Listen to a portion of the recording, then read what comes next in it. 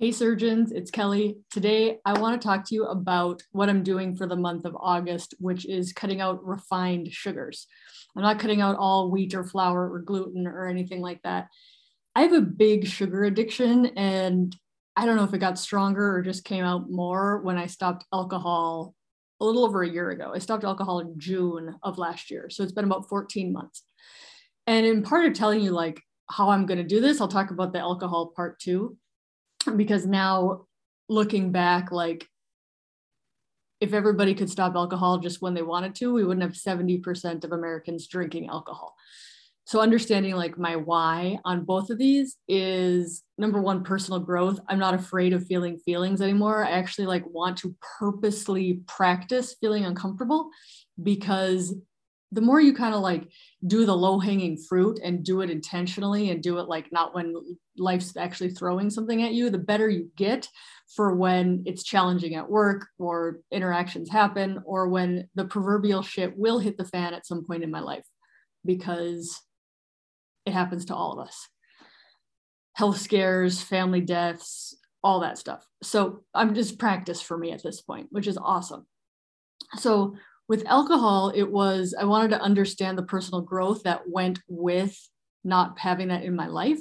In addition, I got to the point where like I couldn't tell women, I do a lot of hormone stuff, and I couldn't keep telling women like estrogen doesn't cause breast cancer, and they're like, and alcohol does, and I'm consuming alcohol. I wanted to practice what I preach, basically.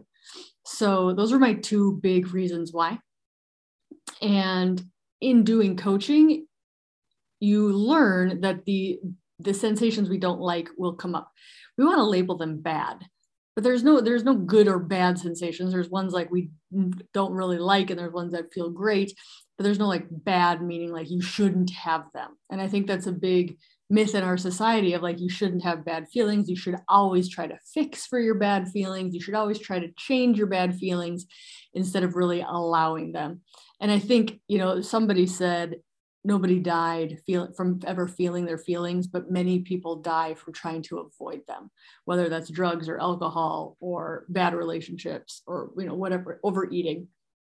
So feeling bad feelings is actually like a superpower. But in our society, it's like, why would you ever want to do that when you could just consume something or distract yourself and always feel dopamine, right? So it's really like turning the mirror on society and being like, what if I just try to feel my bad feelings? Like where can I get in life by doing that? And I would argue you can get a lot of places, because we don't change, we don't grow because we are uncomfortable with some of those feelings. And so the things with alcohol is urges, alcohol and sugar for me, day 2 today. Urges, habit. This is what I always do when the kids go to bed. Sit on the couch with my husband, drink tea, and have something sweet, have trail mix or have ice cream or have a Z-bar, which is my kids' lunch stuff, like whatever it might be. It's like a habit. So it's like the urge to keep that habit in your life, right? Or the urge for that dopamine hit is what's uncomfortable for a lot of us. And we feel like we have to fulfill that urge and like complete the cycle. And I would posit that we don't have to. Feeling the feelings and being uncomfortable really helps. And you can write down, I just got this new journal, but it's really nice. You can write down like your urges. And they say it takes about 100 urges to kind of break that Pavlovian cycle. So I'm curious where I'm going to get. So for sugar, I've only said I'm going to do it for a month because it seems very manageable. The alcohol, I said I was going to give up for 6 months. And then at 6 months, I decided to just continue it.